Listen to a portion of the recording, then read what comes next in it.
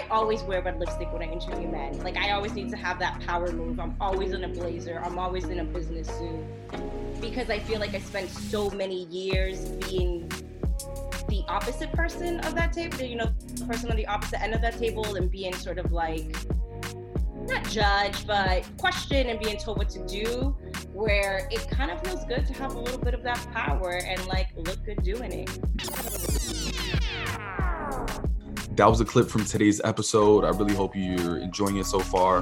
Before we get into the full episode, just want to give a big shout out to you all for listening. Just want to say thank you and welcome to the Quien Tú Eres podcast, brought to you by Plural.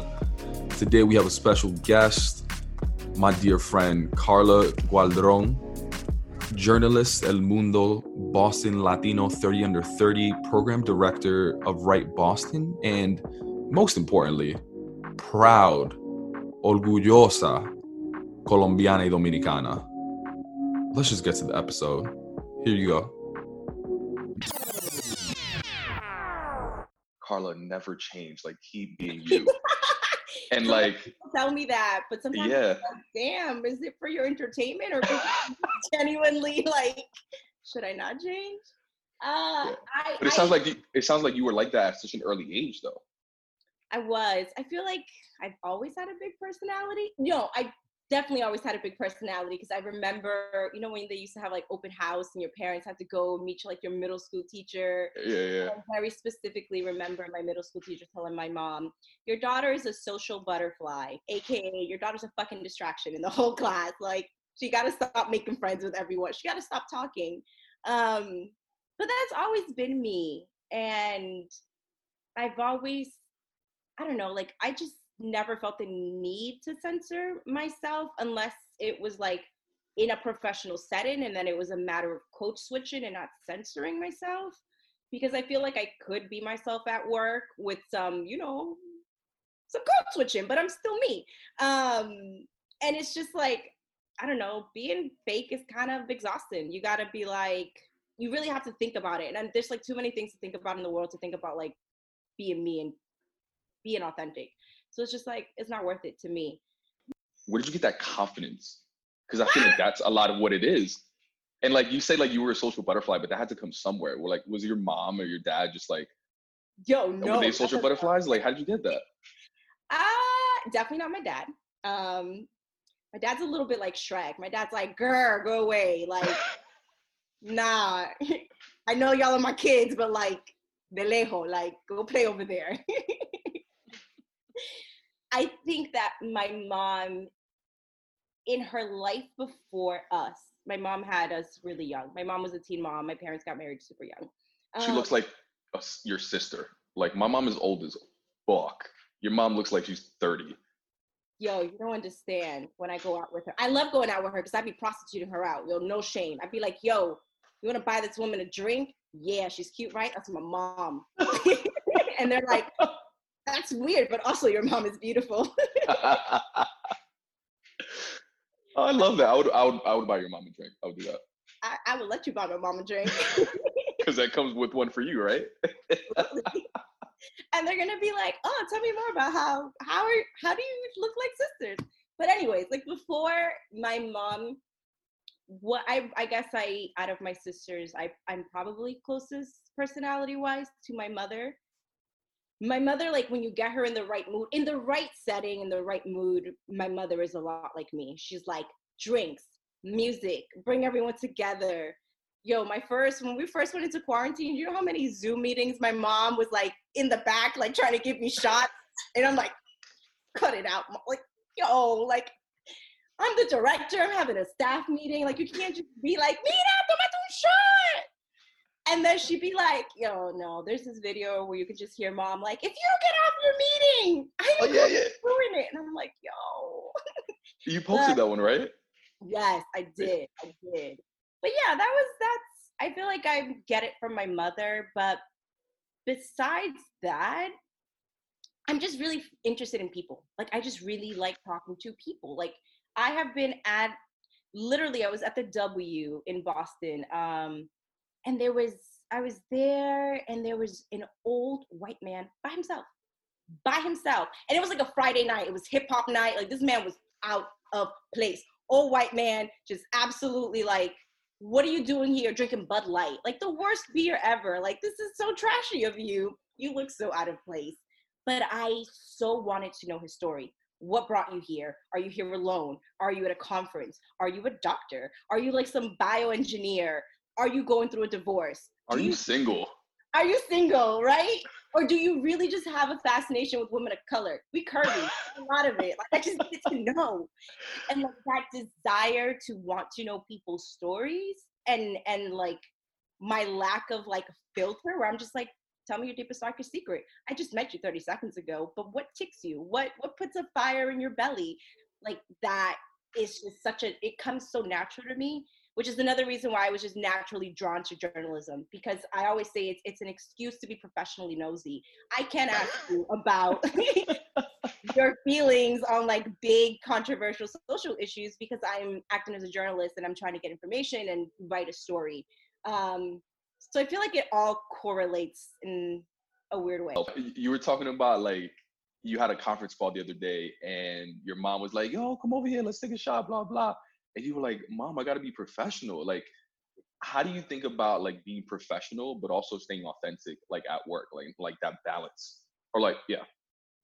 It's such an interesting dance because there were times where like I'm frustrated at work, and what I would want to do if I was alone is like scream mad swear words at the top of my lungs in like all the languages, like English, Spanish, languages that I've come up, Cambodian, like all the languages that have been around me in my whole life. And I'm just like, ugh. But then you're at the office and you're like, well, one, I am a person, I'm in a leadership position. I'm the program director. I have people who look up to me. So I can't just be screaming fuck, balls, shit at the top of my lungs at the office. I got to keep it together.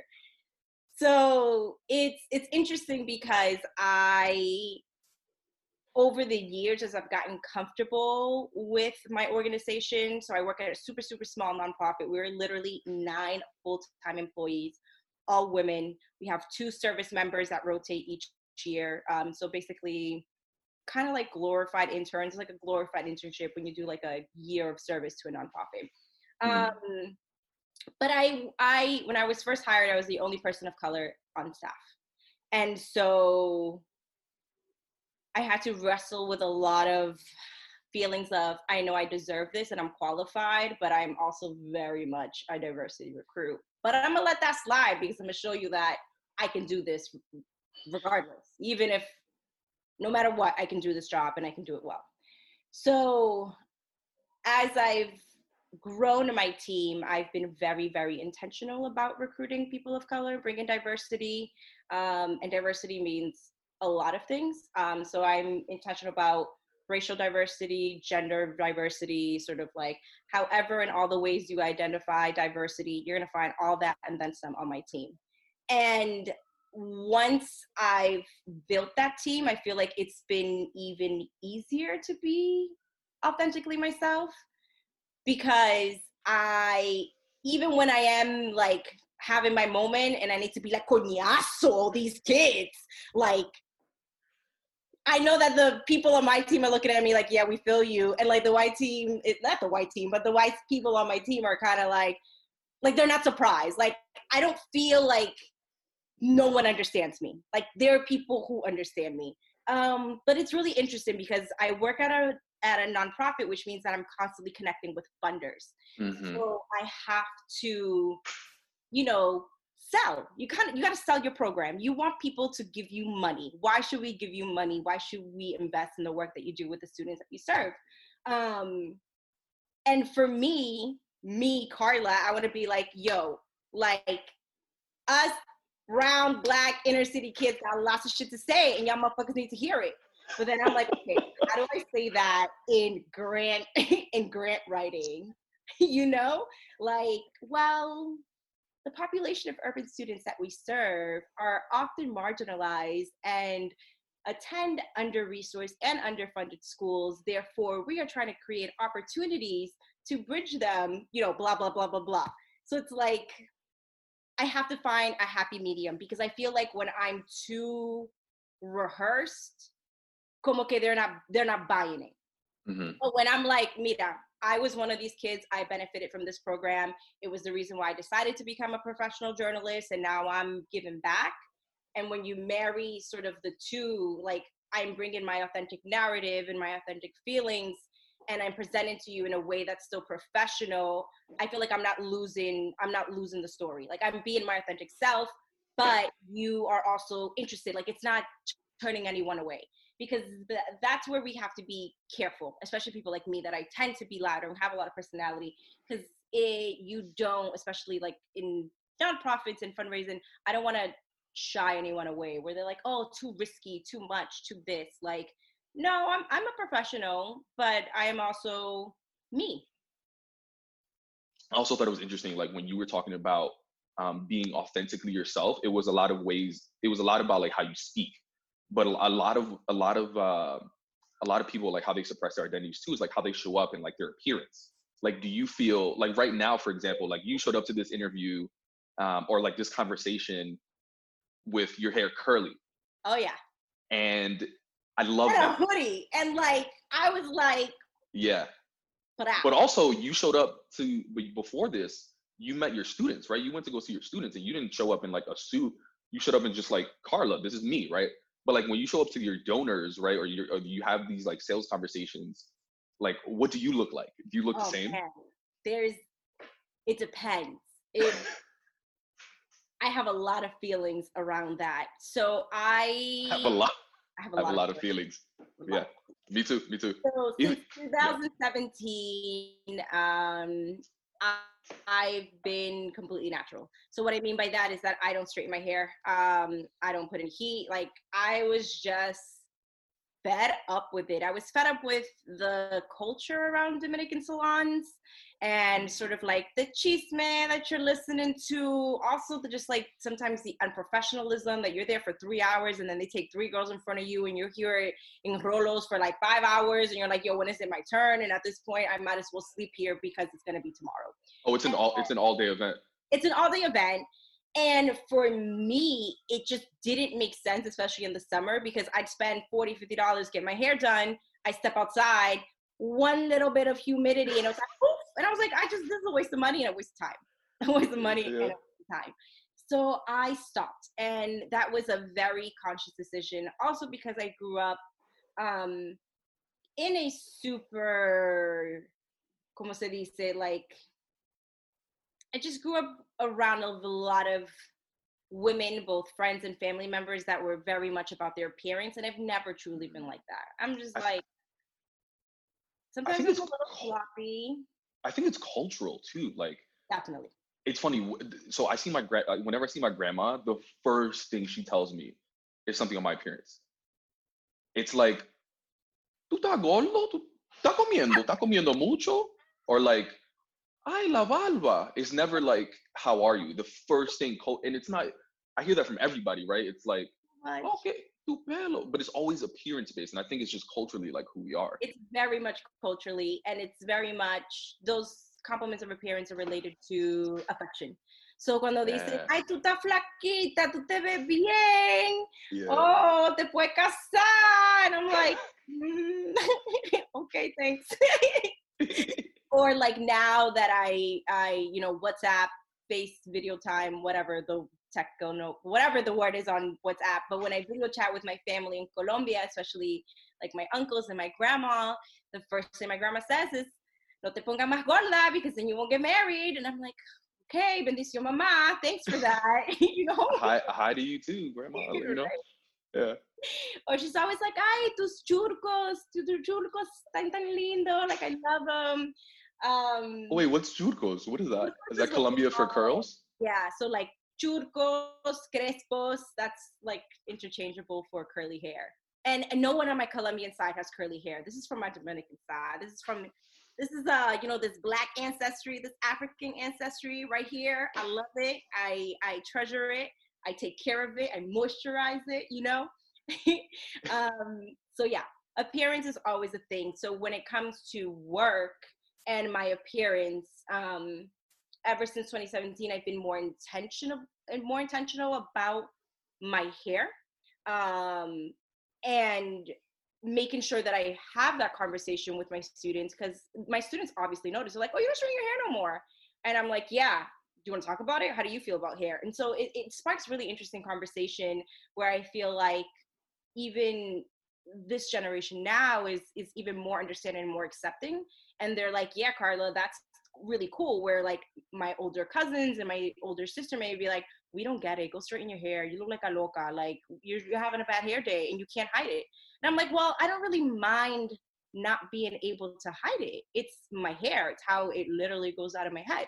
So why do I have to suppress that in order to make other people feel comfortable or feel attracted to me? If you don't like my pajon, then that's on you. That's on you." Yeah, pajon, pelo malo. Like there's so many terms that are just like cultural norms at this point, and they're just people just talk about it.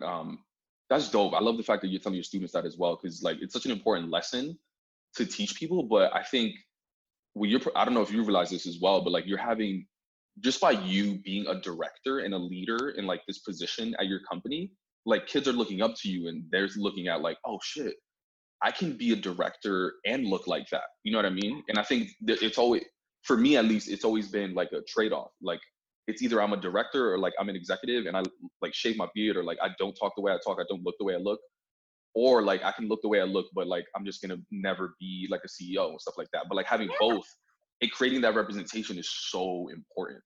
So it meant even more to me because, as you mentioned earlier, like I wasn't always in a journalism job. In between like being a journalist and having this job as the program director of my youth journalism program, I used to work selling cars, which was such an interesting detour in my life. But it meant that I was with men 24/7. I was always the only saleswoman at each dealership that I worked at.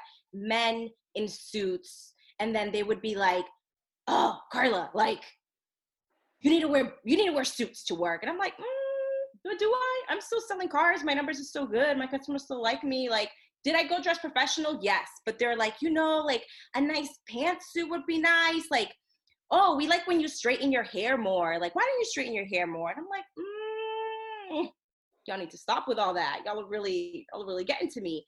So like, obviously I would let it slide because I was like, I was usually the only person of color, usually the only woman. And I was just like, whatever, I'm gonna let it rock. I understand that this is different for them. It's a different culture. It's a different look, whatever.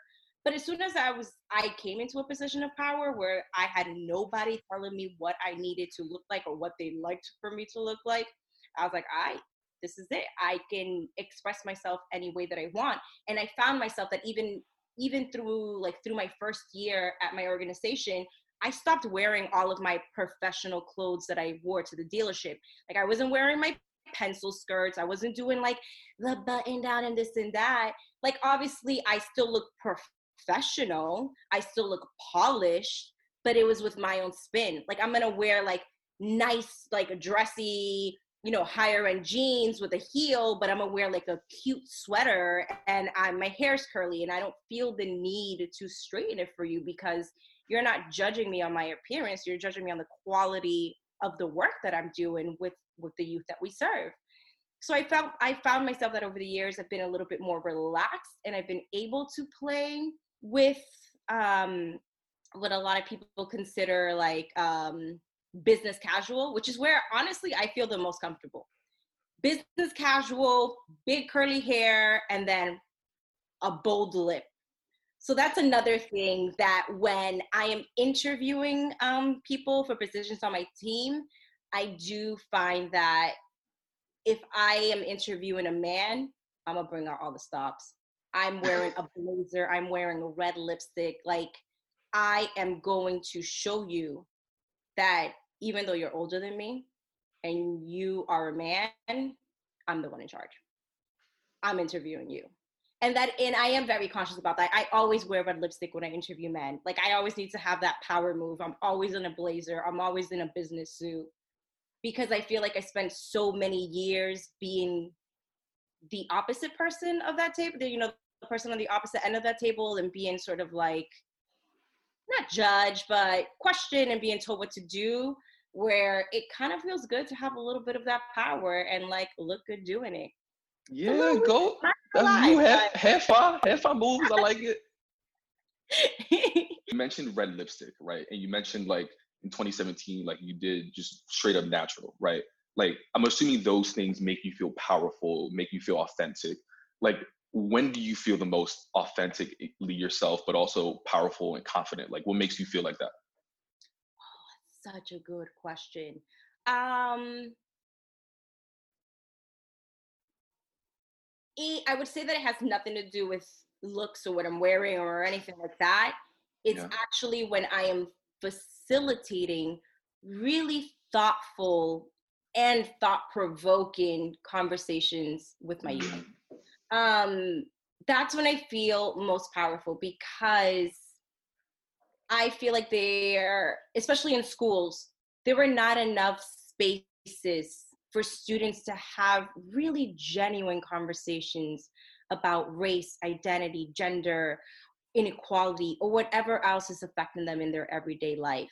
So to me, being that trusted adult that is able to relate to them, understand those issues probably at a deeper level than other adults could, I feel really powerful sort of being that person that, one, creates a space, and two, allows young people to truly express themselves and have conversations amongst one another about how they feel. And they're able to say, like, I'm this white kid from Dorchester and this has been my experience, and this person can be like, well, I'm this Spanish kid from Jamaica Plain and this has been my experience. And they're two totally different experiences, even though we're totally in the same city and we are all neighbors, but this is how we feel, this is how all of these social, economical, cultural issues are affecting us. And the fact that I am the one that is like, the fact that I'm the reason why this conversation is happening and these youth feel empowered, that's when I feel like a fucking boss. I'm just like, I did that. You see that? You see those kids having a conversation that adults can't have because they don't know how to express themselves or they feel uncomfortable? That's powerful.